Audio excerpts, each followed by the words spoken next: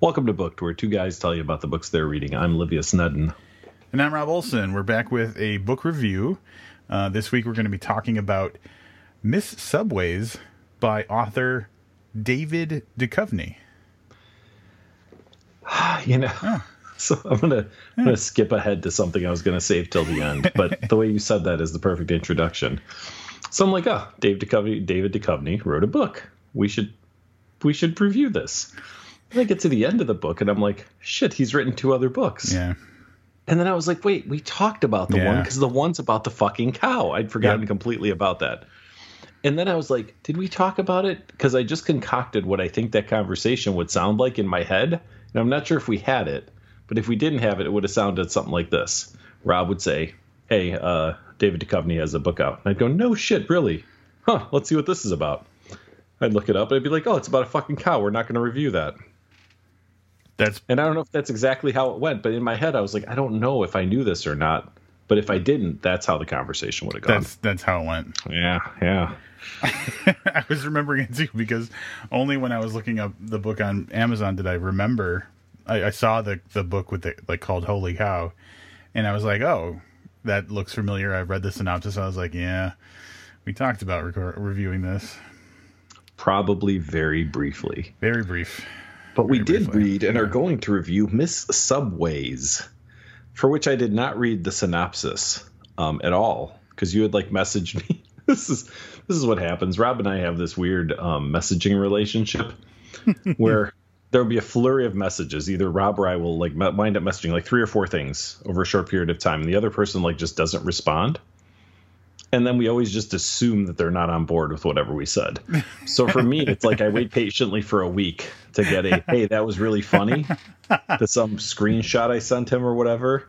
For him, he sends me a link to the Duchovny book, and I saw it, but I saw it 5:30 in the morning or something ridiculous like that. And I was like, oh, okay, Duchovny, that sounds cool.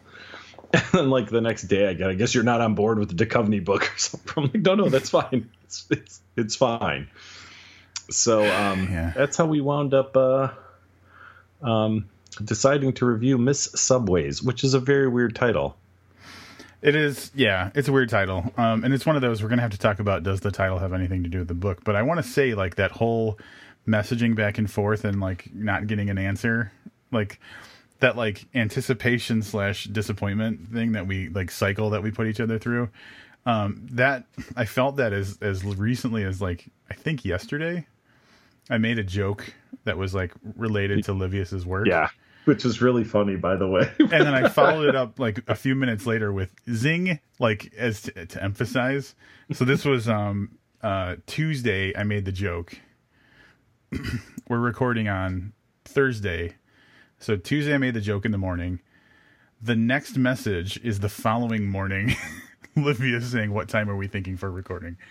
So never no acknowledgement, and I was like, well, that one fell in its face. But no, I was pretty really, proud as a matter of fact, I shared it with one coworker, the other subject of that message, and we both thought that was very clever.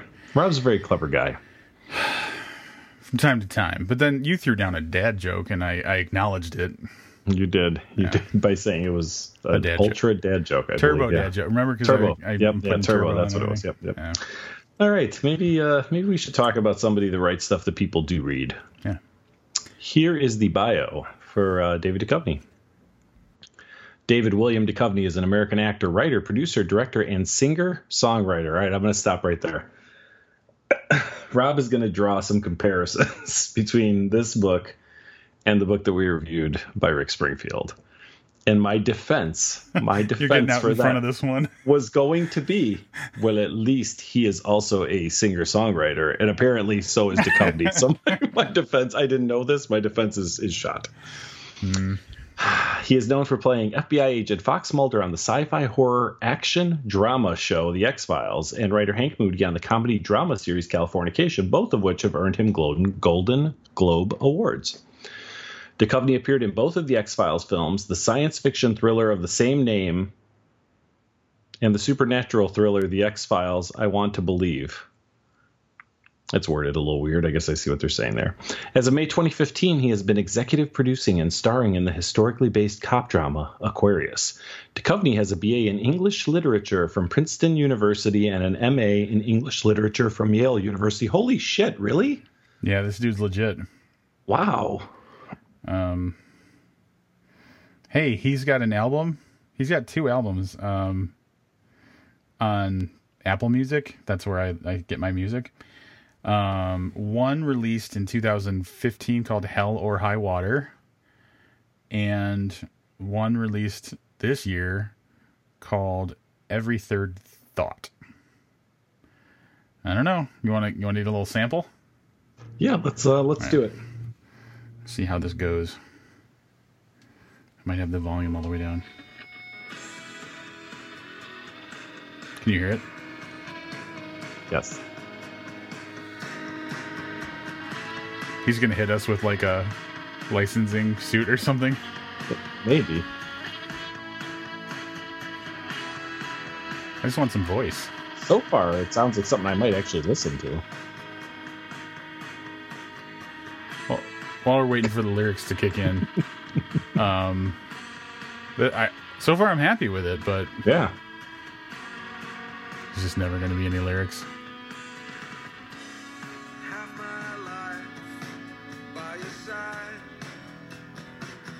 Yeah. Huh. Well, the company might, well, we'll see. Maybe he's in the running to be my favorite actor, writer, producer, director, and singer-songwriter.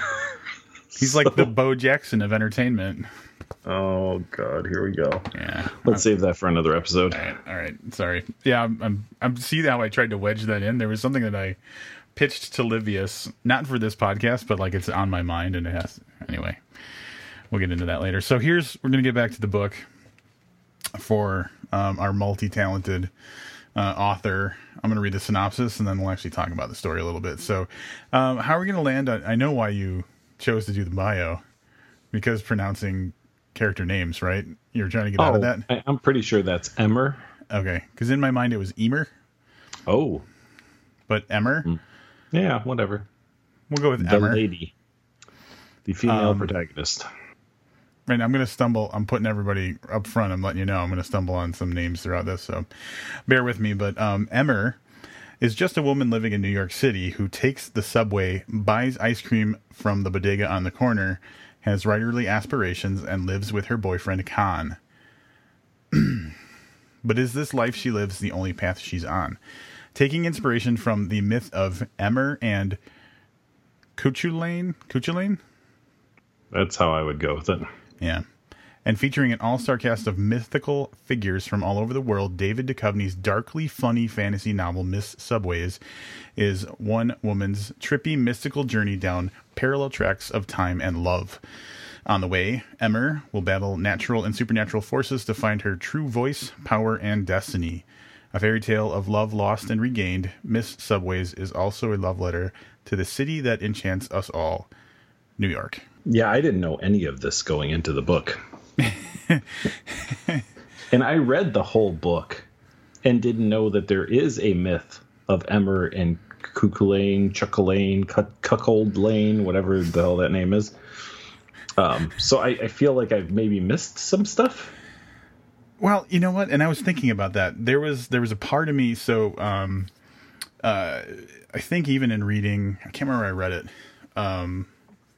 I think in the acknowledgments at the back, or like the author thanks people. Mm-hmm. I think he mentioned his, like, in brief, like his where he first heard of the the poem by Yeats and like all that kind of stuff. So there's a little bit of a nugget of where he came upon it, and then I was thinking to myself, how much research do we do as a podcast to talk about how this existing literature influenced the book? And I landed on, I really didn't feel like it, because we didn't have it going into the book, and it didn't, in my opinion, matter to the, like, how the story played out. So I wasn't too concerned about kind of putting it into context for the listeners. Yeah, this is like a really, I'm going to go with, I think, obscure kind of myth, right? Like, I'm not going to say I'm a student of mythology, but like I recognize names. Yeah. And I've never heard, I thought the naming scheme in this book was a little weird, right? Because they both have super weird names. Yeah. But I didn't land on that it was based on anything. So I'm with you. The level of research done, 0. But we also didn't go to Princeton or Yale, so maybe that has something to do with our level of... Or any other writing universities. Yeah. No Ivy League. Nope. I didn't go to any college, so... Not at all? Yeah. Not even a little bit? I mean, like, little classes here and there, but nothing ever stuck. Right. I'm streets, man. I'm street knowledge. The rough streets of... like suburban Chicagoland. Yeah, the town you grew up in. Yeah. All right, so characters, we've covered a couple of them, but we'll kind of go in a little greater detail. Emmer Gunnels is definitely our protagonist in this, and I mean, as we get into this story, her role changes, so I don't even know where to begin. I mean, like it says in the synopsis, she lives with her boyfriend Khan. She is, behind every great man is a great woman, or whatever that saying is. She's definitely that person. So Khan has been writing a book on mythology, essentially, and it's gaining some traction. But Emmer has put a ton of work into this and helping him put this book together and supporting him. And then that all changes pretty early on in the book. But I guess I'll let Rob talk a little bit about some of the other characters before we get to that change.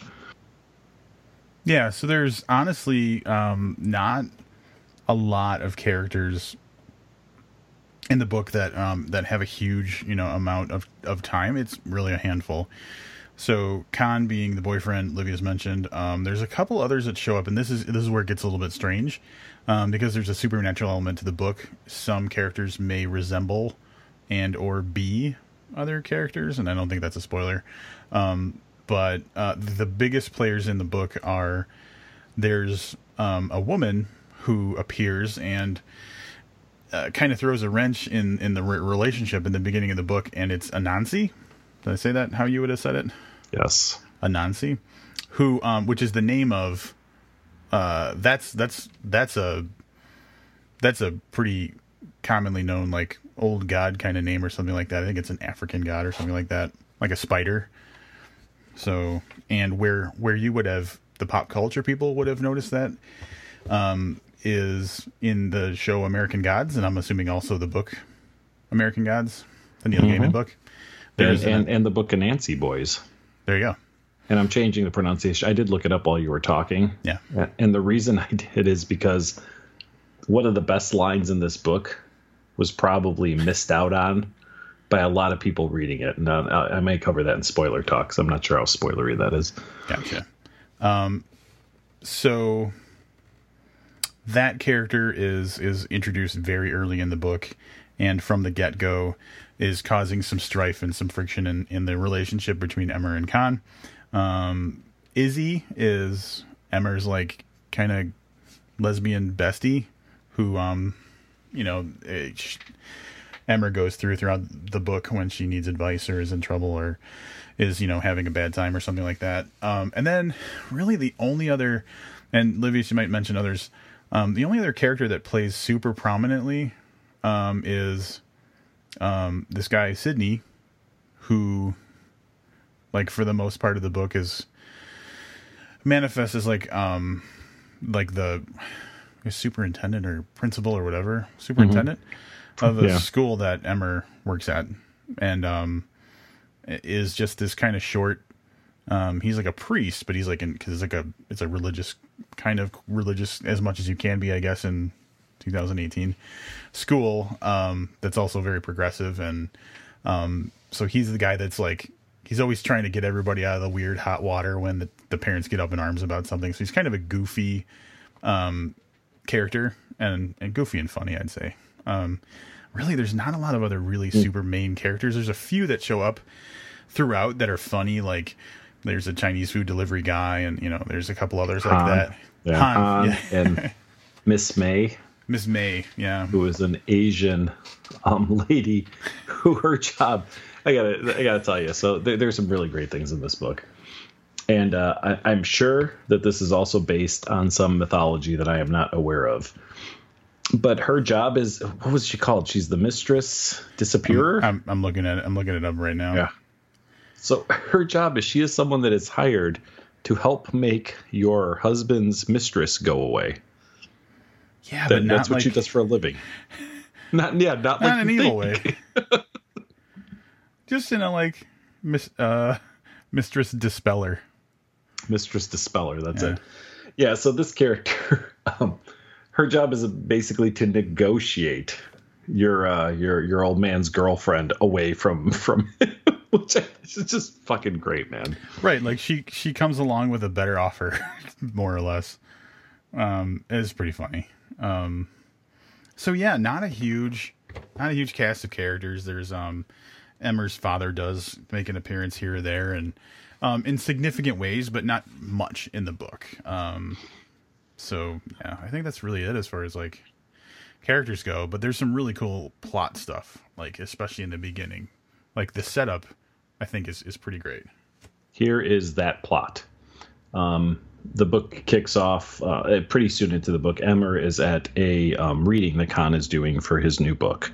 And there are a bunch of people there, and he's being wooed by, quote, air quotes, that you can't see, Hollywood types who want to take him out to dinner.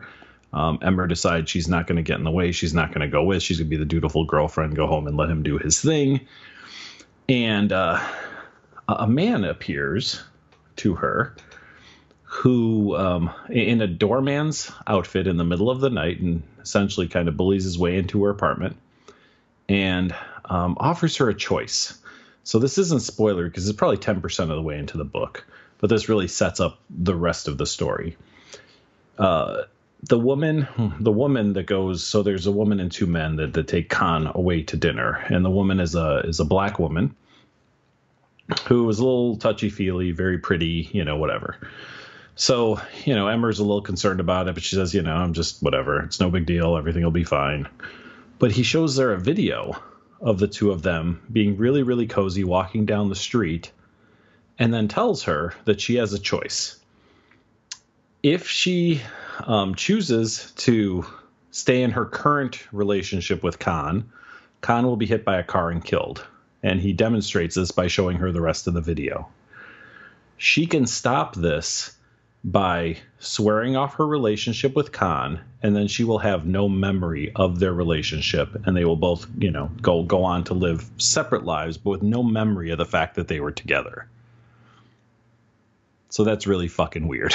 And when you don't know that this has a mythological swing and there's supernatural forces coming up, it really blindsides you when it happens in the book.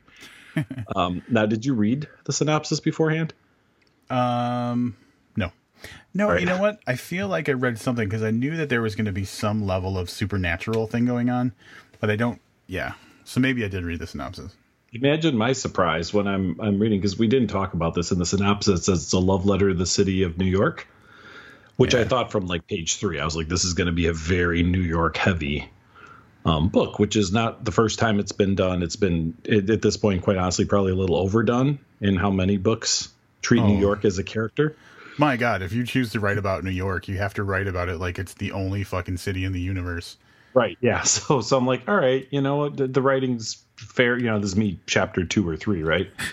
The writing's okay. All right. This woman rides the subway a lot. I get the feeling we spent a lot of time on the subway. Holy shit. An imp just fucking showed up and gave her a choice between him living and dying. Like it caught me really off guard. So, of course, Emmer does the thing that we would all hope the women in our lives do, and chooses to forget about the relationship and to let you continue living your life. Yeah. So that, so yeah. And then that's the interesting part, because like this is all the first 20% of the book. I looked it up just to see, because I knew it was very short, but like the first 20% of the book is basically what Livius just told you. And probably 17% of it leading up is all everyday stuff, and then that 3% is a freaking imp shows up and has a like mystical phone that can show you the future and alter history or alter what could happen.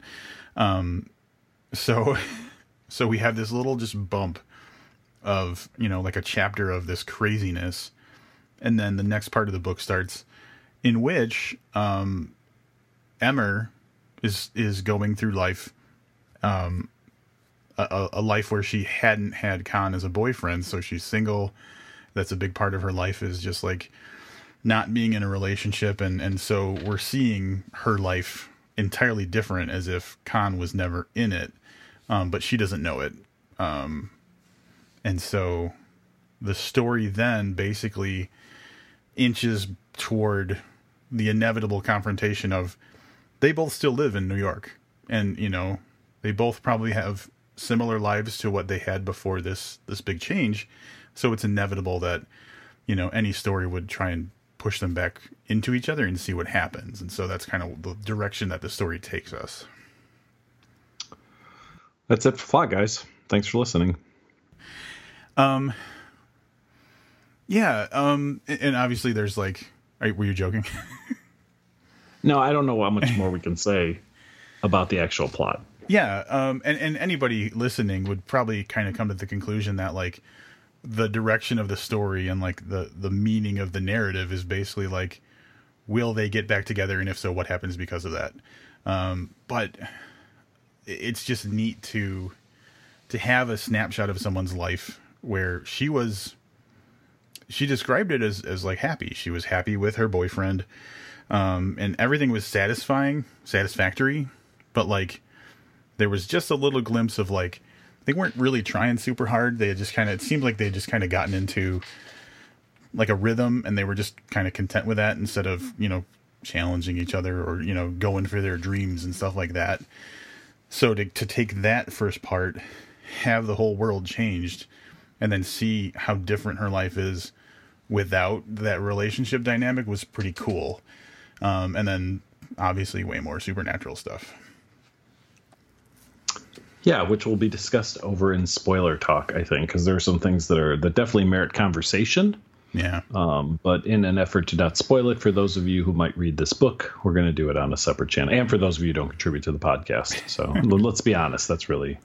Yeah. We could always post a separate episode that's just the spoilers if we wanted to. That'd be weird. So there's one thing I'd like to talk about. I don't know if there's much conversation here, but so the second chapter in the book. So the first chapter introduces us to Emmer, and then the second chapter is basically Khan doing like reading from or discussing his kind of big life's work. So we're basically getting to read / imagine we're hearing what Khan's big life's work is. And the thing that I noticed about it was the way that the prose is written for Emmer's introduction in the first chapter versus the way that Khan's writing goes. Khan was very kind of over the top and bombastic and lots of like super descriptive words and like very hyperbolic. There was just like, it was purple. And go back to the whole like conversation about purple prose. Like, yep. It was way over the top, and in a way where it was like, I was reading it and I'm like, I know this isn't David Duchovny's writing. He's writing like someone, but man, it was just a little bit too much. And I was like, is he trying to tell us that Khan's not the best writer? That's interesting. I mean, I noticed obviously that there was a specific voice change for us to, so we get out of Emmer's head. Because the rest of this book is told 100% from Emmer's point of view. So it's like an omnipotent narrator, but focused on one character. I don't know. I don't know if it wasn't a good writer. I got the feeling he wasn't a likable guy. Yeah. From that. Yeah. And I mean, there's the whole thing with the kind of whatever discussion they have about that restaurant they're going to. And, I got the feeling that Emmer, and this is weird too, because obviously things change because of the whole they were never together. You were saying like she was content and they weren't trying too hard. I almost got the feeling that that Emmer loved Khan more than Khan loved Emmer. Yeah. Like he was so wrapped up in his identity as his work. Yeah. Which wasn't really going super well. So Yeah. So from that point, I can tell exactly how I felt. I mean, yes, I kind of knew that there's going to be, like you said, the kind of confrontation or whatever that, comes up with the two of them, maybe getting back together. But I really thought that we would see her life. How do I say this? That there would be another central romantic interest that maybe was better than Khan. Like the counter Khan. Yeah.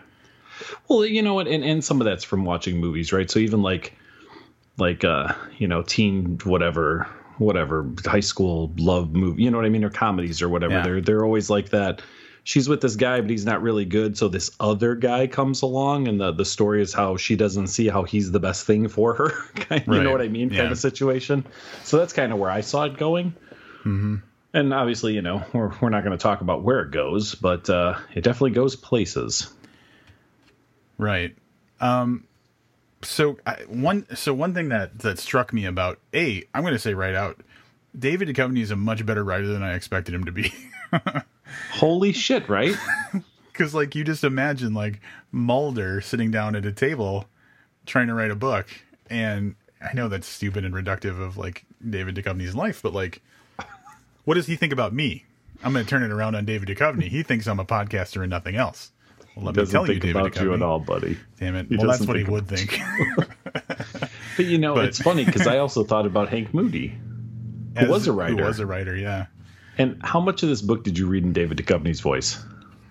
None of it, actually. That's how good of a writer he is. At the start, I was hearing his voice. So in the Khan stuff, I was hearing his voice because, like, that's the kind of stuff you would hear, like, in like, kind of those over drawn out monologues that he would do in Californication, or like sometimes there was like voiceover kind of stuff, right? Was there voiceover kind of stuff like that? There was. I mean, there wasn't a couple episodes of the X-Files, which was just goddamn terrible. Don't even start me on the X-Files. All right. But we're going to have to talk about this X-Files versus Californication thing at some point. But yeah, he's a much better writer than I thought he was going to be. And the tone of the book is pretty laid back. Like it's very casual writing as far as like character interactions and stuff go. Not pretentious or anything like that, but it's got that supernatural element just kind of slipped in there in ways that are reminiscent of like things we've talked about recently would be Christopher Moore or Tom Robbins. Like just a little something weird in there. Jonathan Carroll for me, but yeah, absolutely. Yeah, and I haven't read, so I have to go with what I know. So it fits well, and not necessarily like, I wouldn't say this is satire, but it's got kind of like a wit to it that would, you know what I'm saying? Kind of fit with satire, maybe. Yeah, I mean, this was, look, obviously we'll get into our wrap-ups and stuff, but the one thing I can say is he wrote in a way that was very approachable. Super easy.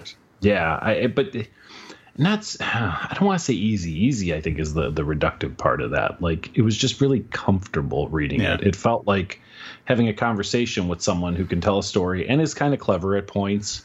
Yeah. Versus just, I don't want people to confuse easy for simple, I guess, because I don't think that it's written super simply. But yeah, I mean, it's just super easy to slide right into Ember's head in this case, and just follow her story. And sometimes you find yourself kind of smiling, if not chuckling, at an observation that's made or a conversation that's had. There's a conversation that happens between a couple of times between Emmer and another character that's like that. It's supposed to be that, like, I just kind of met you flirty kind of talk. Right. And it's all super cute and could be immediately put into any chick flick or whatever. And even as a guy watching it, you'd be like, oh, this is kind of clever. I like the dialogue between these two characters. So I guess, it was written, even the dialogue between her and Izzy was pretty good. So he writes in a very approachable way, I guess is how I would best say it. Yeah. And we've mentioned the supernatural thing a couple times, and it probably is best not to go into the details of it, but some people might hear that and kind of balk at whether they want to read it or not. And I would say absolutely this is something that would not get in the way. It wouldn't be like, oh, this is too Game of Thronesy for me or anything like that by any stretch of the imagination. It's not, it's just there. and it doesn't take away from or change the story into something besides just like kind of your average, book about a person. We talked a little bit about New York, but I want to talk about something else that's interesting, and I don't know that I have ever seen this in a book. This must be the most timely book I've ever read.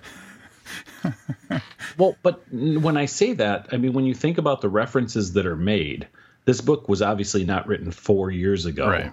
And if it was adapted very recently to be very, if not 2018, very 2017. So a lot of books you read maybe don't make any reference to the time frame, even if they're current.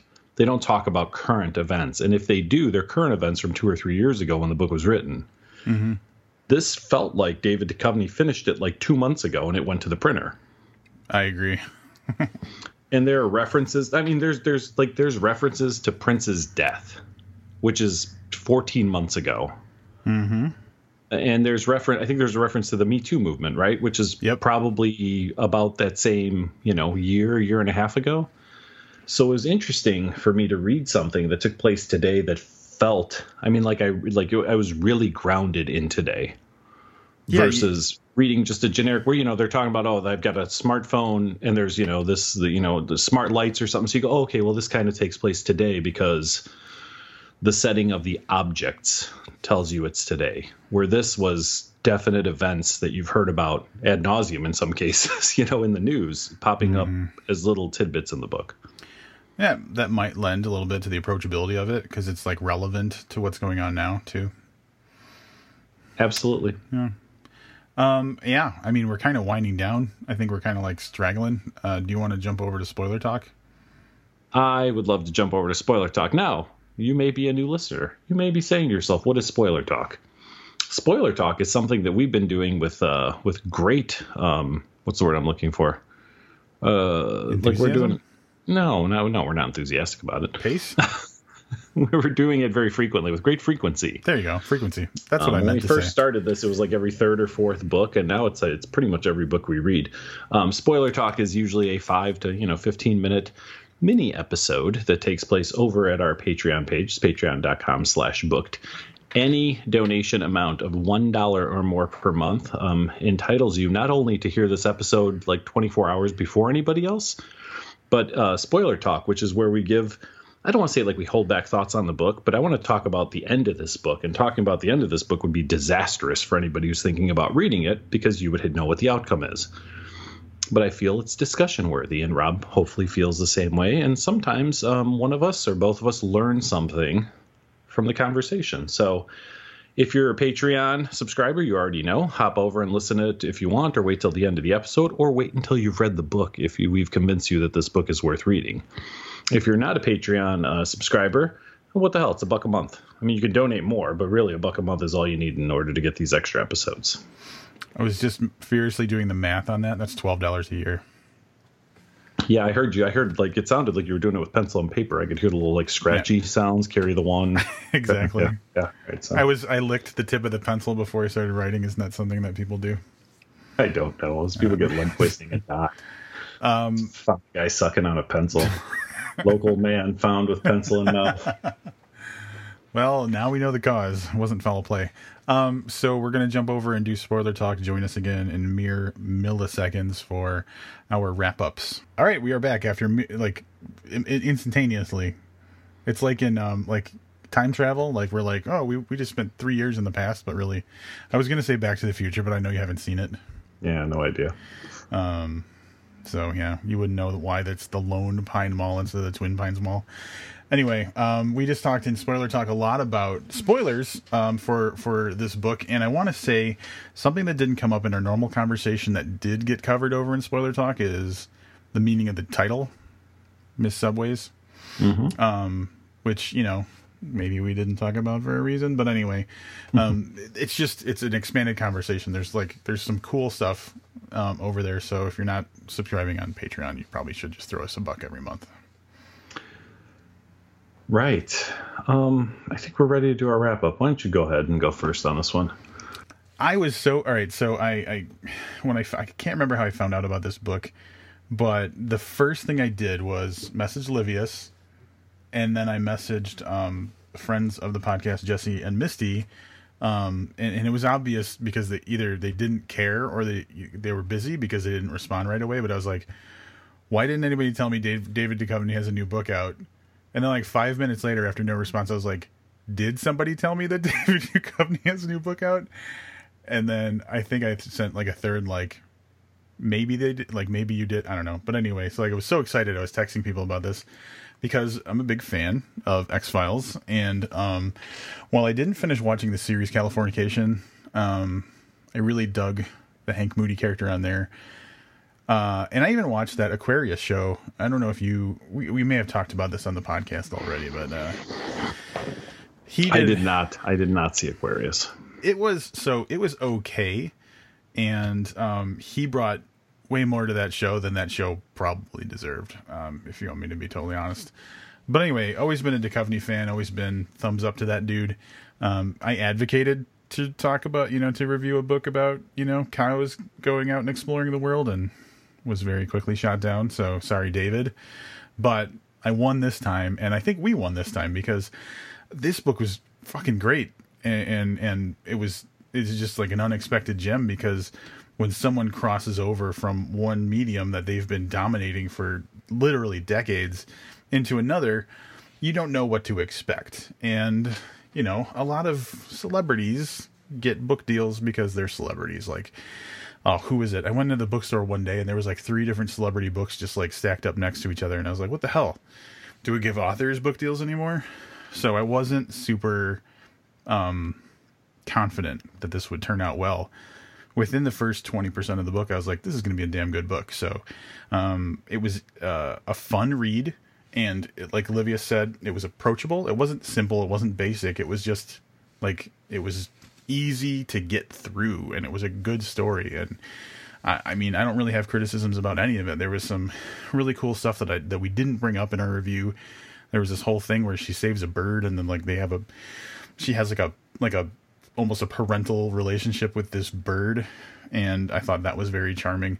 There's so many elements of this book that are just charming and fun and endearing, and I think that's the good quality of this, is like you don't have to write a dark and dreary book for it to be good and have literary weight. It did explore, very serious things and very emotional things and stuff. So there was like sadness, but overall it was kind of a peppy, what was it? The Christopher Marquardt noir book. That type of perky noir. Perky noir. This is it. This was a little bit perky as well, I would say. So anyway, I really enjoyed it, and I know it's not super possible because we have books lined up that we're going to be reviewing, but I'd love to go back and read his other stuff, and I would definitely recommend this to people. So I'm going to go 4.5 stars. I took Rob's recommendation with a grain of salt. You guys have to understand, Rob may come across books before me.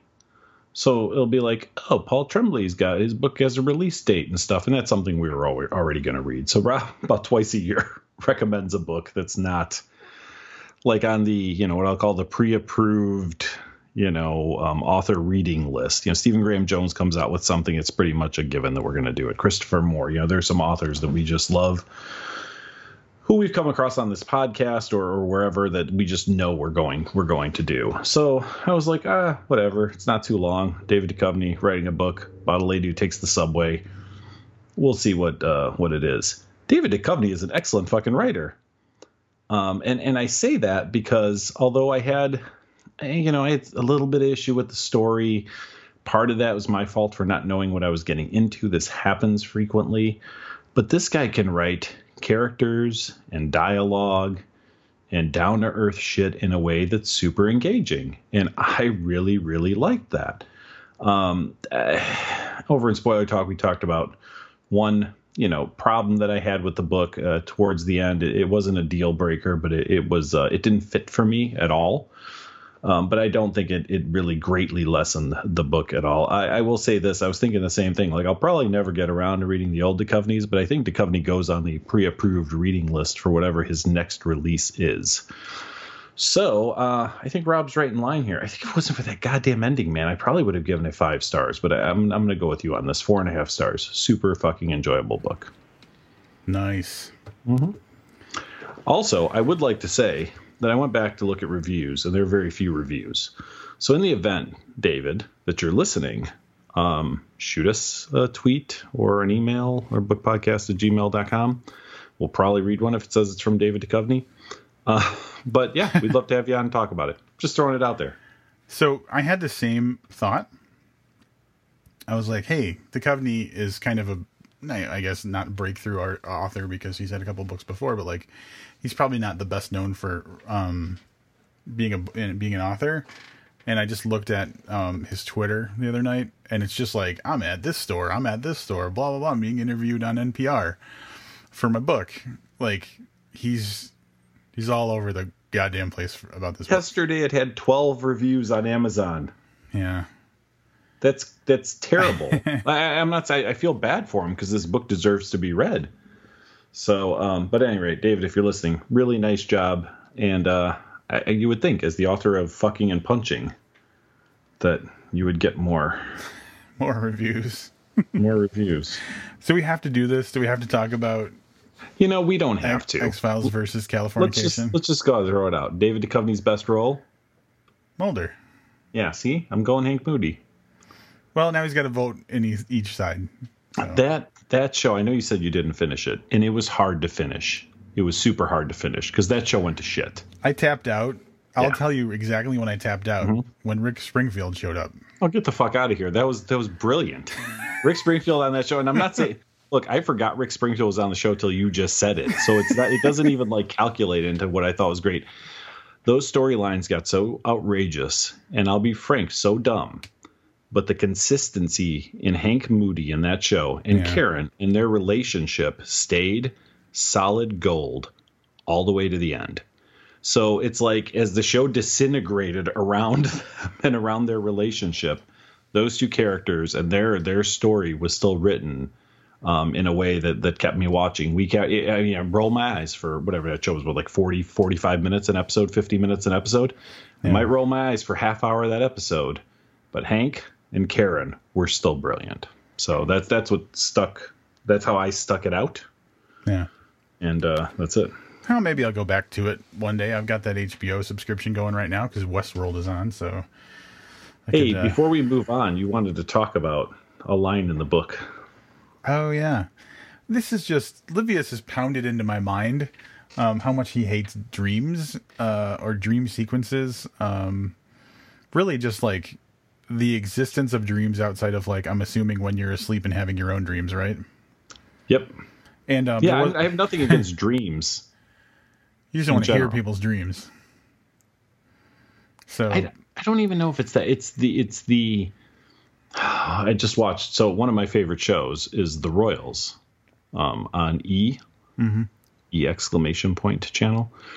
And in their season / probably series finale, they do this thing where they do this thing and you go, holy shit, this thing's going down. And then someone wakes up from a dream.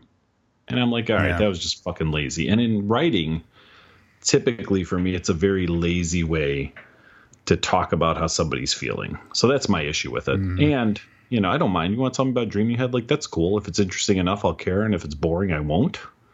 I just don't like it in fiction, TV, movies, or written word. Well, here's the quote, and then it just reminded me of something that I watched recently, so we'll talk about that. But the quote is, "I'm sorry, but there's nothing more deathly boring than having to listen to someone else's dream," which immediately made me think of you, and it's the only thing I highlighted the entire book. But it's also, that is a sentiment that very strongly is shared by David James Keaton, who is a longtime friend of the podcast. He's been on we've reviewed like everything that he's put out except for short story collections that contain, stories that we talked about in the past. So I know that on occasions I've heard him rant and rail against the idea of dreams in fiction. So, yeah. I agree wholeheartedly. But have you heard of a movie called Revenge? No. All right. It is, I think it's a French movie. But I'm sold already. The French know how to make movies. And it's a horror movie. And so the idea is this woman is like this rich dude's mistress. And he has this kind of like, it seems like an annual kind of hunting expedition that him and some buddies go out on. And so he gets to the place that they, go to hunt. It's like this really nice, like almost like resort kind of massive mansion house in the desert somewhere. And but he gets out there a couple days early so his mistress can go too. And like they'll spend a couple days together, and then she leaves, and then his buddies show up and they go hunting.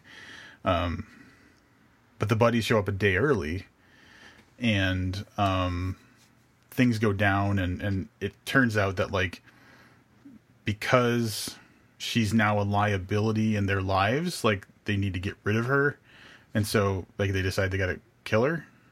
And anyway, it's really it's hard to explain because it's not like super actiony and it's not super thrillery, but it's still a great story. And it's just these three guys chasing and hunting this girl who, wants revenge because they, tried to kill her. But there's this one part where she's like hiding in this cave, and she wakes up from it. Like you think she wakes up, and then something happens, and she wakes up from a dream. But they do that like 4 more times, where like different things happen, but she wakes up from the dream. Like it happens like 4 times in a row, like in that one scene. And it's like, oh God, just fucking end this. Ugh. See, I was looking at this. I was like, maybe I'll watch this. Maybe. And I was like, you said that. And I was like, that's just terrible. Why do that? You still must watch it. It's actually really good. I do like French films, man. They do talk a little French and mostly English, but like, yeah, if you want to see the Hell Hath No Fury, like a woman scorned. Mm-hmm. Yeah. See what happens when you push a woman off a cliff and she survives. It sounds a little bit like I Spit on Your Grave. Oh, I haven't seen that, but I've always been like, I wonder if this is good. I think that was remade. Yeah, there's a recent release of I did not see that. I saw the original. I would have to guess from the 70s, maybe early 80s. And it was pretty hardcore for when I saw it. I was probably like 14 or 15, and that is a brutally violent, sex-violent film. At least that's how it sticks in my head. I don't know. I'm pretty numb at this point to that kind of stuff, so now I might eat it with a bowl of pop or watch it with a bowl of popcorn and chuckle at things. But is what it sounded like a little bit. It's funny because you said it's not really that actiony, it's not really that thrillery, and I'm looking and it says Revenge 2017 thriller/action, as you're saying how it's not really very much of either of those things. So interesting. Well, at least if I do watch it, I'll be prepared for the stupid dream sequences. So hopefully I took the wind out of that a little bit, because it shouldn't get in the way of enjoying that movie. Rob, baby update. Do we have a baby update this week? I don't hear the baby much. So much or at all? Haven't heard the baby in the last few days. Oh, okay. All right. So we'll table that. Pizza Girl update. I know we kept everyone hanging on, right? Like we should have teased it at the beginning, but like next we're going to talk about, they do, and then they talk about 18 other things. Pizza Girl update. Can we have a Pizza Girl update, please? I haven't gone back. I have to keep you hanging on the Pizza Girl because I have not gone back since. There are audible like this. Like I time traveled to the future, like 2 days from now, and people are listening to this, and I can hear listeners groaning. Like, why didn't you? Oh my God! You got to strike when the iron is hot. I don't even know if that's the saying. That iron was pretty hot. Yeah, I just and here's the problem, because it's the Pizza Girl. She's at the place where I go when I want pizza, and I just haven't felt like having pizza all week. Sorry, buddy. I know you're disappointed. I don't even have words. There are no words. Yeah. You're going back. It wasn't going to be for a slice of pizza. I see what you're saying. Last Friday I had pizza fucking 3 times in one day from 3 different places. You can't hate pizza enough.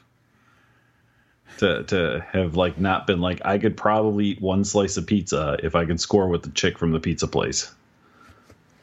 I'm sorry, man.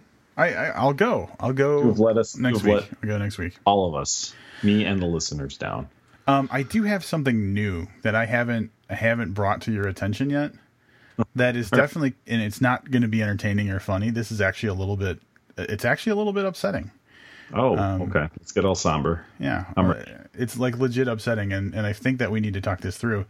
I don't know why, but I was scrolling through, and this is something I never do, but I was looking at our feed on iTunes, and I don't know how much you're aware of this, but like people have the ability to rate and review our podcast on iTunes, and so I happen to please.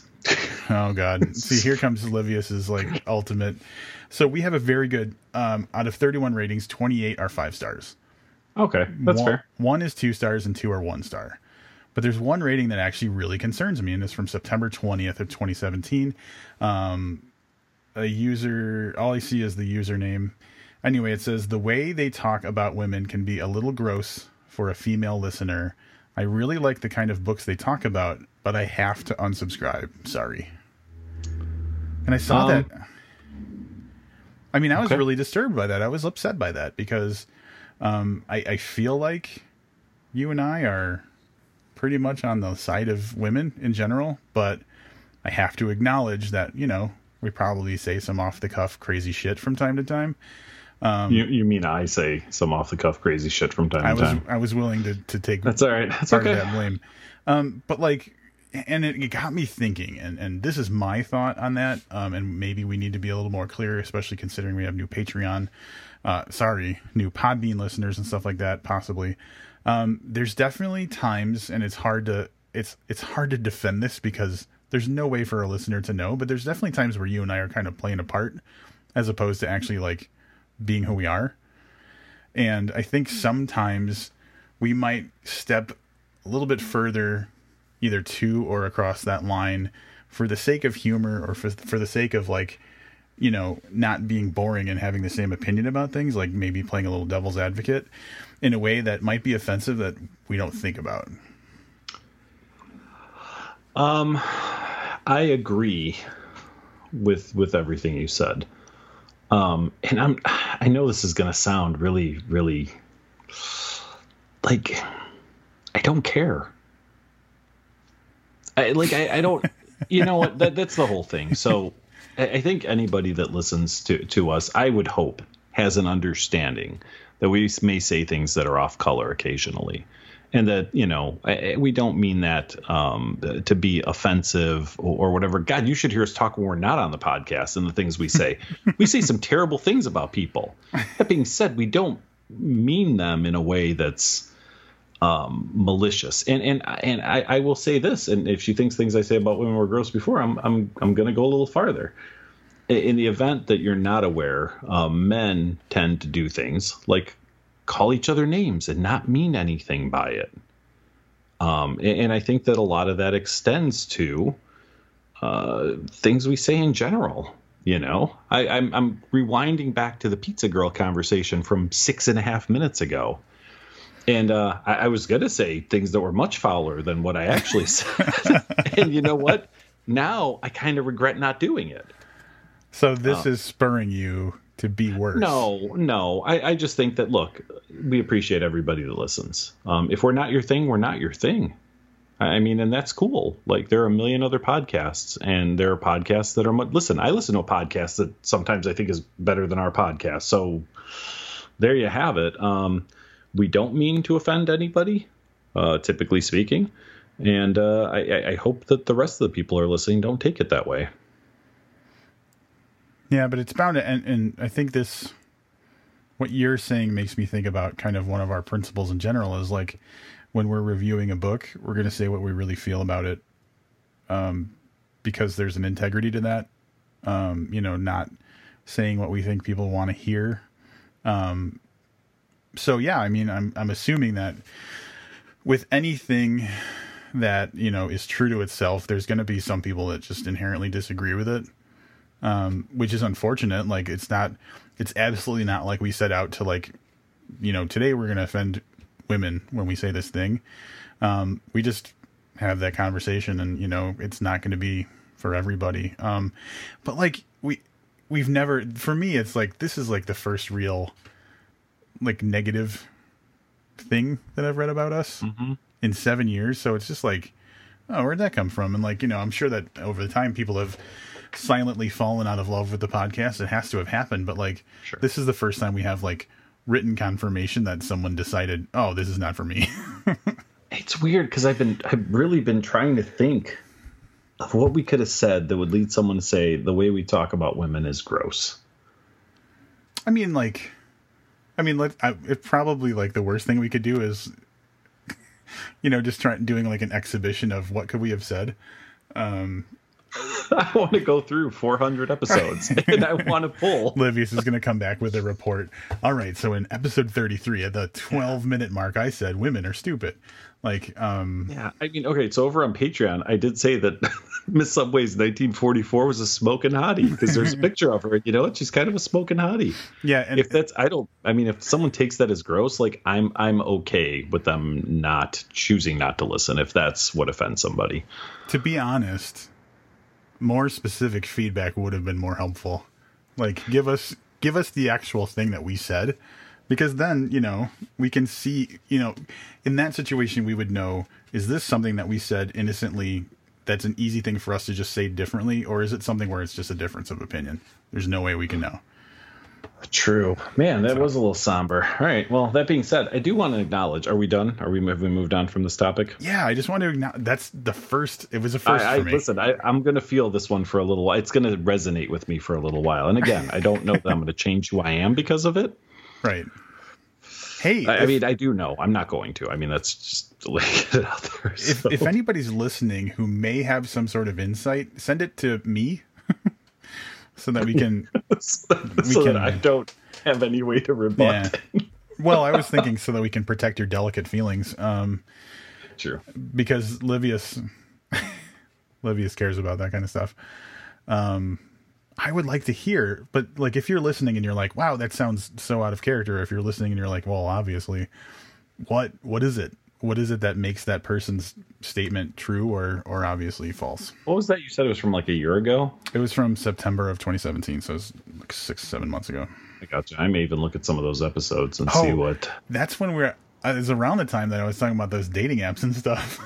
Oh, well, now we it's know. my fault. Now we know. That's you were talking about how weird it is that women have like their friends text them and make sure they're okay or something. Like, yeah, there you go. So you're the offender. Oh, great. That being said, I would like to say, so we have a new listener. I'm not going to say a whole lot about it. Steve, if you're listening, thanks for listening. That's all I wanted to throw out there. Hey, Steve. Next week. Here we go. Oh, I got to let you set this up. I'm hoping this person decided to tune in this week. Can you go ahead and tell listeners what the next book is, please? Off the top of my head, it's the Marissa Pessl book, right? Yeah. So she wrote Night Film that we reviewed, and from what I remember, enjoyed. It was a really weird book. Yeah. So this is one of those odd occasions where the publisher sent us a book that we're interested in, and this is, I mean, we're talking, it's like a 3% chance that what they send us is something we're looking to review. Yeah. And it's been sitting on my dining room table for, I don't know, 2 weeks or whatever since it showed up. And the way it's sitting, for people who've never received a review copy of the book, they usually give you some kind of like insert that tells you about the book. And in this one, on mine, it was folded in such a way. So if you have the book and you're holding it the way you would read the book, this is at a 90-degree angle, stuffed inside the cover and then folded over. Mm-hmm. And I look down, and it jumps out at me that this is a YA novel, which means young adult novel. And my first thought, username that Rob didn't mention, in case you're listening, was, we haven't done a young adult novel since Backdooring the Brat. Oh, God. That's right. So God. Go back. I don't know what episode number it is, but if you want to hear our last young adult review, Backdooring the Brat was the one. God. All right. So I feel like I have to do the synopsis for this book now.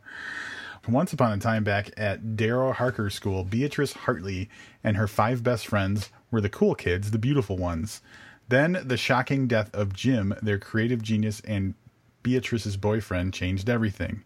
1 year after graduation, Beatrice is returning to Wincroft, the seaside estate where they spent so many nights sharing secrets, crushes, plans to change the world, hoping she'll get to the bottom of the dark questions gnawing at her about Jim's death. But as the night plays out, in a haze of stilted jokes and unfathomable silence, Beatrice senses she's never going to know what really happened. Then a mysterious man knocks at the door. Blithely, he announces the impossible. Time for them has become stuck, snagged on a splinter that can only be removed if the former friends make the harshest of decisions. Now Beatrice has one last shot at answers, and at life. And so begins the Neverworld Wake. I'll be honest, I didn't hear a word you said because I was busy thinking about how clever my backdooring the brat comment was. You were, I mean, don't throw your back out, patting yourself on the back. Genius. Anyway, whatever Rob just said, that's next. Oh, and I'm going to break in with a key page update. We haven't done one of these in a while. I was trying to do like a ticker type. Yeah, I got you. Like a breaking news. Mm-hmm. Yeah. We haven't done one of these in a while, and we weren't really proud about where we got in 2017, but I feel like we're making strong progress. 5 months into the year, we are at 3,905 pages reviewed in 2018. And just as a contrast, for all of 2017, we were at 5,312. So we're about 1,400 pages away from 2017, and we're not even halfway through the year. So I feel pretty good about that. I know we have at least like 650 pages scheduled already. Easily. So that's scheduled. That's books we have on the calendar, including our next young adult novel, which we'll be back with next week. Until that, I'm Livius Nedden. And I'm Rob Olson. Keep reading.